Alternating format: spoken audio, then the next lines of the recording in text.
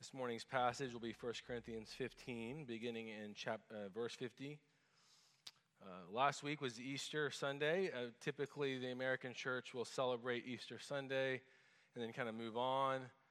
But a lot of historical churches really celebrated the entire span of the time Jesus was on earth. As we know, he didn't just immediately ascend, but after his resurrection, he was on earth for a period of time before ascending. And so we're going to have a little series on the resurrection. And so every Sunday between now and May 16th that'll be 6 in a row where we highlight aspects of the resurrection and what it means to live a resurrected life now. I think all of us, or many of us, if we've been exposed to Christianity, have heard of that concept that we're to live now as if we've already been raised. And yet we kind of go, but we're not immortal, right? Like, obviously, we have a pandemic, we get sick, we get hurt. So what is this? What does it mean to live now in light of the fact that we've been raised with Christ? So that's sort of the question we're going to be exploring over these 6 weeks. And this morning we're looking at a place where Paul really spends a lot of verses on what it means. And he's writing to this congregation in Corinth who are very, very messed up. And I'll talk about that in a moment. But he gives this just beautiful chapter, and I would commend it to you. But I'm going to start in verse 50, and then I'll explain a little bit more what's going on. So in verse 50, I'll pick up there. Read with me on the screen behind me or in your Bible. Paul says, "I tell you this, brothers, flesh and blood cannot inherit the kingdom of God, nor does the perishable inherit the imperishable. Behold, I tell you a mystery. We shall not all sleep, but we shall all be changed. In a moment, in the twinkling of an eye, at the last trumpet, for the trumpet will sound, and the dead will be raised imperishable, and we shall be changed. For this perishable body must put on the imperishable, and this mortal body must put on immortality. When the perishable puts on the imperishable, and the mortal puts on immortality, then shall come to pass the saying that is written, death is swallowed up in victory. O death, where is your victory? O death, where is your sting? The sting of death is sin, and the power of sin is the law. But thanks be to God who gives us the victory through our Lord Jesus Christ." This is the word of our Lord. Father, we praise you for these truths. We know, Lord, that I think those of us that are here that are in you, in Christ, walk with you, believe in you, so desperately want to understand and believe these words. And Father, for those who are not yet Christians, I pray that maybe through the gospel presentation this morning, they would understand freshly the beauty and the freedom we have in you, Jesus. Open our eyes, let us see. Amen. I've done a series on Corinth, and I'm really fascinated by the letter, of course, but by this city. The history of Corinth is they had been around for about 100 years. It was a Greek city that was destroyed, and then later the Roman Empire came in. One of the emperors rebuilt Corinth. It was at the southern end of an isthmus. I hate that word because it just makes you sound funny. And between these two waterways, it's super dangerous to sail around the bottom, so an industry had been raised because they had created an above-ground process of transferring the ships and the carload or the loads. And so it has a kind of an Old West feel, like the Gold Rush, where if you think about the Old West, a lot of the landed gentry, the people with money, stayed at the East Coast, but then those that kind of wanted to strike it out and make their name go west, and then out comes other situations, like maybe all the different occupations and industry that surround the mining industry. So Corinth was not a place where the Roman landed gentry went. It was the place where if you wanted money, you were like a soldier, you were somebody that wasn't from a wealthy family, this would be your chance to go and strike it rich. And so it became this cosmopolitan city, and it's only 100 years old at the time of Paul's writing. A lot of crazy things in Corinth. One of the other interesting things about Corinth is they had the games called the isthmus. Someone else just start saying that word. Can you dub that for me? I'll just do this, and then you just play the word Isthmus Games. And there's the Olympics, and then there was this game. And this was like second only to the Olympics. And so the whole region had this kind of athletic feel. And you get a sense when you read through the letter and when you study the archaeology and different things that they loved their body. Does that sound familiar? Like they loved athletic bodies. And they were successful. And so when you come into this chapter, in verse 12, Paul says, some of you say there is no resurrection of the dead. And you can't believe it. And a lot of people, a lot of scholars have tried to wrestle with what he's saying. What is it they believed? And the best thing we can gather is they do believe Jesus was raised. I'm not sure what the people were saying, but what we know is there's a sense that whatever it is they are experiencing in their faith, it's not in line with them resurrecting. So here's our carryover for our modern day. I think all Christians that really are, I believe in Christ, I believe this Bible, we say, I believe in the resurrection, and what we mean is that one day, someday, when I die, whatever that is, it'll happen to me. But we have no idea how our life today links up to that. And so we have this sort of dichotomy between what we hope happens one day, someday, and what we do every day here. That is very similar to what they were doing. What Paul was frustrated by was like, you're living, Corinthians, as if the resurrection doesn't matter. And he goes through this kind of chiasm.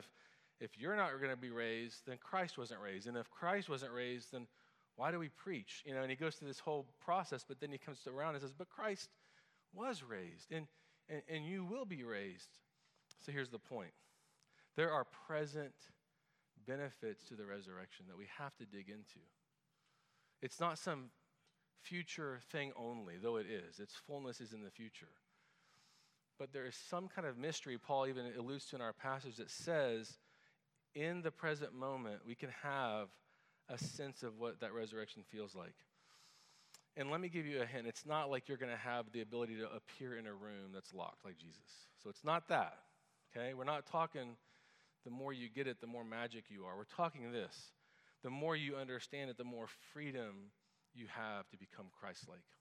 The more we will actually carry out, the works of Jesus with freedom. So here's our kind of the process of the fallen condition. We want, like the Corinthians, to have our life here, which is different from the life to come. And we really are excited by our modern conventions, the ways we can make our lives better. I think Christianity is swept up in that. And part of what Paul is asking us to do is to die to that concept and find freedom in the resurrection that will benefit us in the present life. We're going to hone in on verse 56. The sting of death is sin, and the power of sin is the law. I've preached this chapter several times. This is the sentence I want to hone in on, and we're going to build our outline around it. Christ's resurrection frees us from death, will be point one. Christ's resurrection frees us from death by removing the sting, which is sin, point two. And point three, ready? Can you guess how it's going to begin? Christ's resurrection frees us from death by removing the sting of death by taking away the law from us. We no longer are measured by the law. So we'll walk those three things. And that's going to be the backdrop of the series. We need to understand these concepts. So let's start with death. Paul is talking a lot about death. He quotes the Old Testament when he says, death is swallowed up in victory. O death, where is your victory? O death, where is your sting? And of course, the entire concept of resurrection is built around the concept that we know we're dying and we're afraid of dying, right? We know it. And most of us, if we think about what death is, we think, and I've said this recently, of that sort of that last moment, right? The line goes beep, that's death. Well, that's not actually death. And I don't think any of us will even be aware of that moment. In your worship guide, I put one quote. I just like to see if you read your quotes. So I slipped in a Woody Allen quote, which is probably not wise at this time of, just pretend I don't know anything about the news.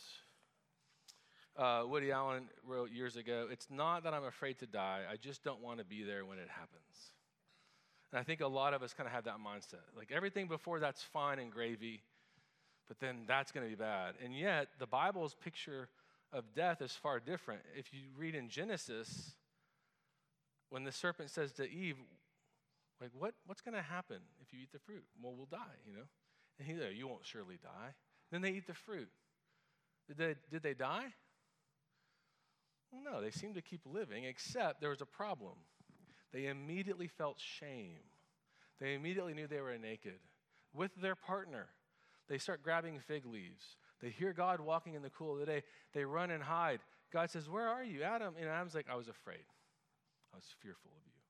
So please, each of these points has one simple thing I want you to take away. Death is separation from God. We were made to be connected to God. Like if you're in outer space, you have the oxygen cord. We need God. We need to be connected to him. And death is that being removed. Last week we studied from John 20, and remember how Mary, seeing the resurrected Jesus, clings to him, weeping and in joy at this point, and he says, Mary, I have to go. I have to go to my Father. Go tell the brothers, I'm going to my Father and your Father, to my God and your God. What Jesus is saying is, I'm going away. I'm sending the Holy Spirit, which he says and does, and you're now going to be connected to God. Death is no longer over you. Sleep, and it's just like, that's what it's going to be like. With each of these points, there's a kind of a twist, and I'm not sure this will come across. You always wonder when you preach a sermon, like, is my thought going to make sense? But that's kind of, the world is afraid of death, and so the world doesn't think about it. Like, that's kind of the problem, right? It's sort of like, that is so overwhelming, I don't want to even think about it. Christians seem to be super fixated on death. And I think the world might look at us like we're crazy. And ironically, we're the ones that are saying it's actually over. We don't die. So that's kind of I want you to have that in your mind. I'm going to read the quote from Lewis that kind of juxtaposes the different views of death. He says, and what he's talking about now is the sense of, again, the world's way of dealing with death is ignoring it and doing what it does. The Christian's way of dealing with death is we go toward it, right? And we go toward Jesus. And he says, this principle runs through all of life from top to bottom. Give up yourself and you will find your real self. Lose your life and you will save it.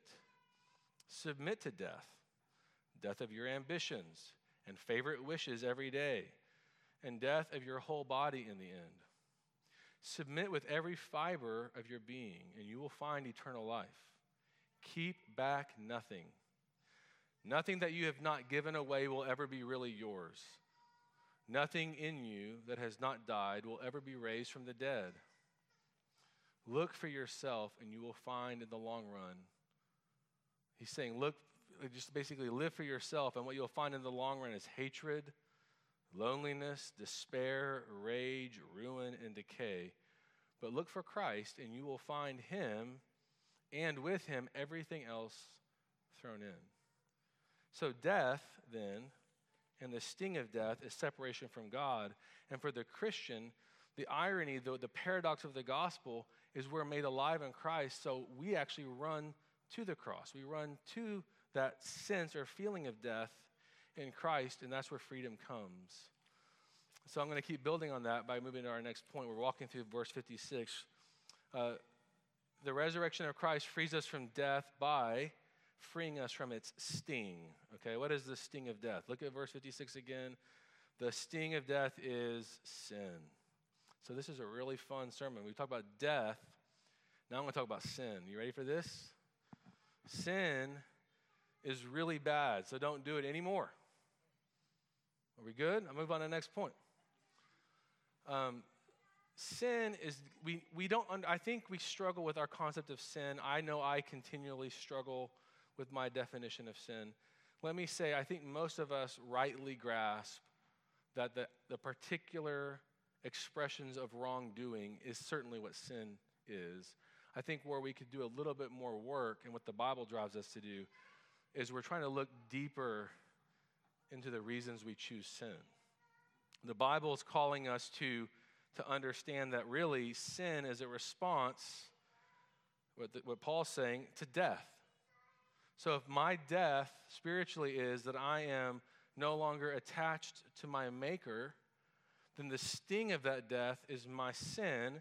And what that means is okay, I still have needs. I still have wants. I still have requirements as a living being. I'm not going to turn to God.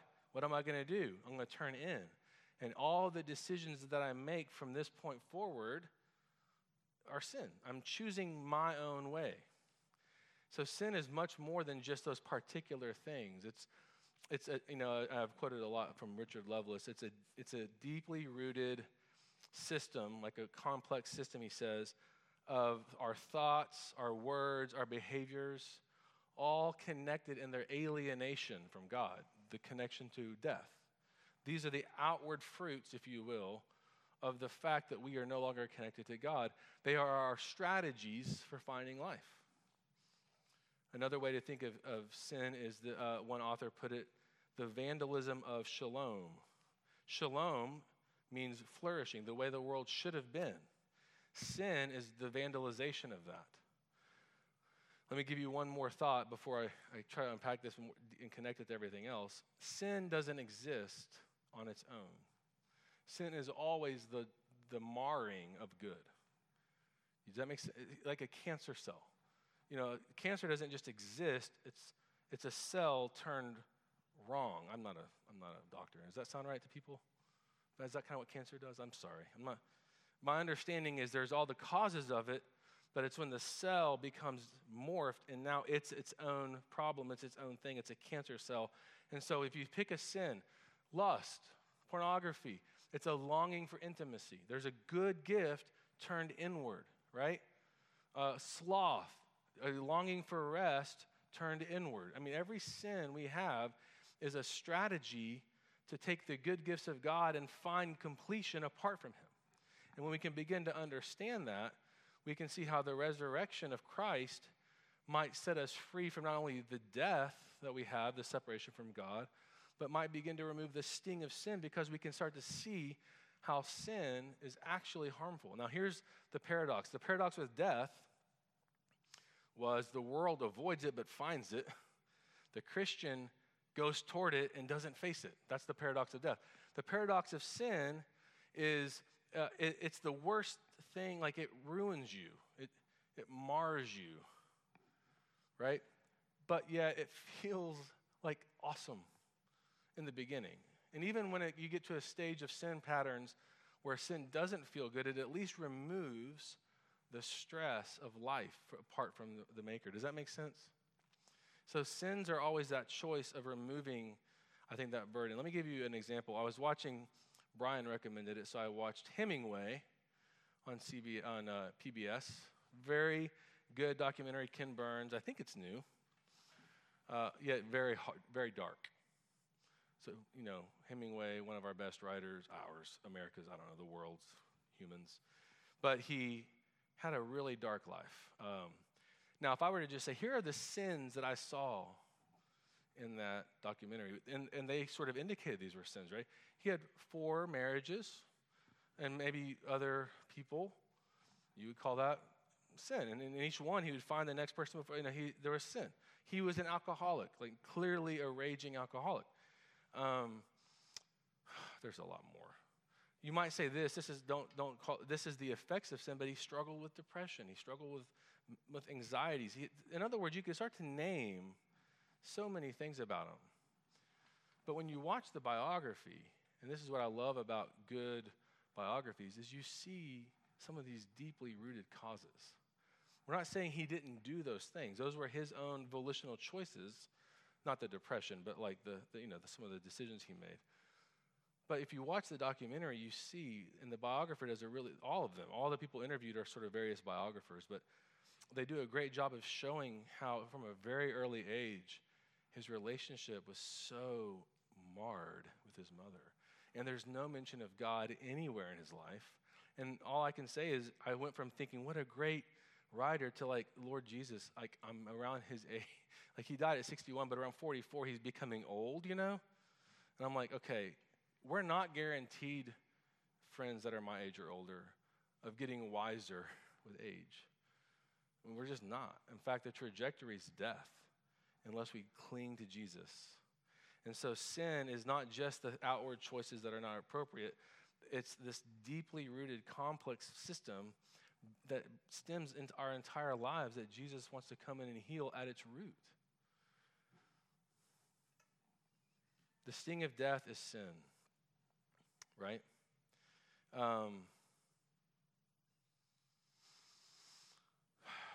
Wish I could read my handwriting. It's something I've been working on since I was a little kid. I'm going to assume those are great points that we're going to... I did know I could read it, by the way, and here's what I was writing. If you look at Romans 6, this is our transition to our last thought. Paul says, shall we go on sinning that grace may abound? By no means. And he begins to unpack this amazing and hard to grasp reality that you have two options: to be a slave to sin or a slave to God. Now, that word in our modern era can trigger people, and I understand that, slave. But just understand he's saying you can be in captivity to, in a negative way, sin, which is marring you, or in a way, true freedom is being captivated by the God who made you and loves you and in whom you will flourish and have freedom, right? But there's no neutrality. But what's crazy is he goes on to explain the similar concept with law. You are either a law keeper or you're set free in Christ. So let's now look at this verse and why it's so profound for me. The sting of death is sin, okay. We get that, right? Death is alienation from God. Its sting is the things we do to find life apart from God. And the power of sin is, and I'm telling you, you all know the word, but I don't think most of us would plug this word in. And the power of sin is the law? What is he talking about? I would need volumes and a bigger brain to really help you fully grasp this, because I don't fully grasp this, but let me give a few things that could help us. Number one, law. One of our problems with law, when we come to it, is we treat it like we have to define what law is. Let me just say, law is the character of God, the character of Jesus. What he would do is law. When Jesus says, I came to fulfill the law, he didn't mean I came and I read everything, I'm going to do all that. It's like it emanates from it. It's who I am. Law is beautiful. Law keeping is really hard. Now, if we were Adam and Eve before the fall, law keeping would have been easy. In heaven, law keeping is going to be easy. There's no sin. But we live in a season where you cannot keep the law. What I mean is you can't fully accomplish it. Now, Christians will, because of the Spirit's dwelling in us, begin to obey the law. But the key to obeying the law is it no longer can condemn you. I read this one of the commentaries. Paul wrote Romans from Corinth. He lived 2 years in this city, and in there he's working out and understanding what we now know of Romans 6, 7, and 8, which if you don't know those 3 chapters, like as a Christian, there's your chapters. Gospel of John, Romans 6, 7, 8. That's again, nothing's more important than other, don't get me wrong, but a good starting place of really meditating and chewing Romans 6, 7, and 8. And what you find is that we turn to law keeping to feel what only God can give us. Death, we're separated from God. Sin, the things I'm choosing in order to receive what only he can give me. Law is typically my strategy. What do you do after a huge Thanksgiving meal when you just overeaten, or anytime you know you did? Or have you ever had that moment where you're like, I did it again? What do? I'm going to go on a diet. Law. Right? Well, I didn't overeat because I didn't know the rule. I get the rule. There's a capacity in my stomach. I overate, if you really want to get into the psychology of it, probably because in the Bible is full of like, their God is their stomach. I probably overate out of some fallen sense of security. And even if you really want to go down the path, even knowing I would feel awful later, I didn't care. There's a lot of stuff going on there, isn't there? And the law doesn't help you. Do you know how many health books I could give you that would, if you follow them to a T, you'd be great? There's like 82 diets we could follow that we'd be really fine with. It's not that we haven't found the right diet, it's that the law doesn't come in and give you power. So, law is beautiful, law keeping is not beautiful. And so what do? Well, everybody has two options. You live by the law, which means you're in slavery to sin, or you live out of Christ who fulfilled the law. Now, there is this interesting little middle-of-the-road group that's like the Eastern religions where they go, we're practicing. Have you ever, and there's a lot of coolness to that. Like, I don't ever perfect anything. I'm just practicing Zen, or I'm just practicing something. It kind of takes the pressure off. So there is a little bit of this made-up thing. The problem is I don't want someone practicing brain surgery. Like, there does need to be someone who's fulfilled the law. And then, once that's happened, that's our Lord Savior Jesus. Now we are free to operate as outside of the penalty of the law, which sets us free to do things that will really amaze ourselves and our community because we're no longer trying to keep the law. Okay, I need to illustrate that and kind of move toward a close. People who go skiing often measure how many falls they have to tell you how good they are. Have you ever heard of people do this? Have you ever done this? Yet the great skiers, the greatest ones, fall all the time. No one's like, how many times did you fall, Bob? Like, they don't care. It was, did you see that jump where I did that thing and I did, the gospel says, listen, you are safe to love and to move out and to care for people.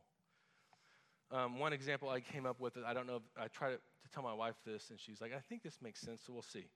I think health and medicine.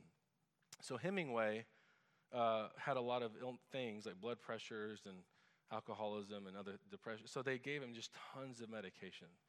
And the biographers are like, that medication like really worked him over. And we know that. Like a lot of people who come to the desire to become healthy often will say, I want to get off all this medication. But the irony is that medication is there to make you healthy. And I think most doctors would agree, like, ideally you wouldn't need this, right? When you get into, like, I used to sell a heart medication, statin, and the goal would be, like, diet and exercise is the goal. Like, you always led with that, right? And everyone's like, yeah, I know, give me the statin. Like, and I want to that's my comparison, like, the diet and exercise is Jesus, like, here's the real way you get where you're going. The law is like, no, just give me the medicines. I'm going to keep doing what I do. And I'm going to take these. If I do this correctly, my few numbers will become something better. That's the law. What about the people who say, I don't want to take any medicine? Well, they're just going over here and using the law and saying, I don't want that. I'm not going to take any medicine. I'm just going to die differently. I'm going to have a different goal. My goal is I don't want to take medicine every day or whatever.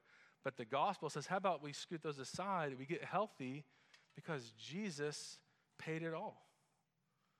That's the goal. So what does that look like in the Christian life? Paul writing this beautiful, and it didn't actually occur to me until like recently, but he starts in chapter 1 to this group, this ragtag group of people who like kind of the modern church. They're like, look, I'm following Paul, I'm following Apollos, I'm doing what I want. Paul, you were great a few years ago, but my understanding is you're in prison anyway, I'm cool. And then he writes this letter, and he says, the word of the cross is folly to those who are perishing. So he starts with the cross. Now, wait a minute, Paul, we're Christians. We've already gone through this. No, you never get past the cross. And then in chapter 15, which is one chapter away from the end, he spends the entire chapter on the resurrection. So for the Christian, the way we experience the resurrection is through our death, as Lewis so beautifully writes, by going to the cross and naming all of the sins we struggle with. And please hear me, not the outward things. Those are important. We confess those sins, particular sins. But we have the courage because of Christ to say, Lord Jesus, I didn't believe you were enough here. And we dig deeper and we dig deeper. We're going to that root. He's guiding us through his Spirit to find those places where we're not trusting his goodness. And guess what? This is the paradox of the law. So everything had a paradox. Death had the paradox, right? Remember, the paradox of death was the world avoids it and gets it. Christians go at it and we don't face it. That was the paradox of death. The paradox of sin was it seems to feel good, it kills you, right? And yet, by going toward the cross, you're freed from it. And then this third paradox of the law is so bad by trying to keep it, but we still, as Christians, cherish its property of exposing our sin. Like, we actually like it more because it actually shows us the real depths of our need and the places where Christ will reach in and heal us. See, most versions of law keeping are actually broken down like medicines. It's sort of these attempts to just pretend. And Jesus is like, I'm actually going to go all the way in and heal every part of you. That is what Jesus does. One illustration that I just wanted to kind of close with is a few chapters later in 1 Corinthians 4. So in 1, he brings up the cross. In 15, the resurrection. But in chapter 4, he finally says to the Corinthians, because they're basically judging him and they don't like him, and he's writing this hard letter. And he says this, I care not how you regard me if you judge me. Right? It's a very small thing. I don't even judge myself, he says, though I'm not aware of anything. He says this, therefore, it is the Lord who judges me. That is a most powerful thing. The law and the people who wield it in your own brain is going to try to come at you and judge you. And it's not that we don't want to improve or get better, but it's that Paul's saying, I already have the cross. I already am free. Does that mean there's nothing I do wrong? No, that's not the point. But the point is, if you've done something wrong, you're not going to melt away and Jesus is going to leave you, which is our deepest fear. In fact, if you've done something wrong, Jesus is like, I already know, and I've already paid for it. Come and tell me for your own growth. So the mystery of the law is it actually drives us to the cross. And the bolder we are in doing that, the more we bring to Jesus, I know from Scripture, the more healing and the more life he brings to us. And that is what it means to live the resurrected life. That's a beginning intro discussion to it. We'll look at other passages as we go. My application will be this in the last 2 minutes, is just ask you to do this. Where are you coming up with strategies? What strategies are you thinking of? Are you even aware of the strategy-making system you have? How am I going to feel better about myself? How am I going to do this? How am I going to get that person to like me? How am I going to reject? Like, what's the thinking? Start to pay attention to those things, because those are law-keeping strategies. These are techniques, Christian life hacks that you're making up to get and feel better and to bypass Jesus. You see what I'm saying? That's why I want everyone to tell me your strategies. That's what I feel like. I just feel like everyone's like, what? This is like the most important part. Know your strategies. Is it self-improvement? Is it other people? I'm going to go after other people. Is it I'm going to start a new system here? I'm going to fix that. Those things are fine. I'm not criticizing those things, but often they're there to medicate us just to get us through the moment of pain. And that's the same thing as when we eat the food, we're full, I'm going to go on a diet. And then guess what? We digest the food and we're no longer interested in dieting. So it's saying, no. I'm going to go to Jesus for health and healing through prayer, through his word, through fellowship.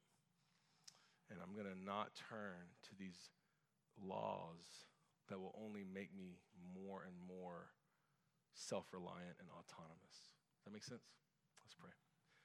Jesus, forgive us for our desire to be good apart from you.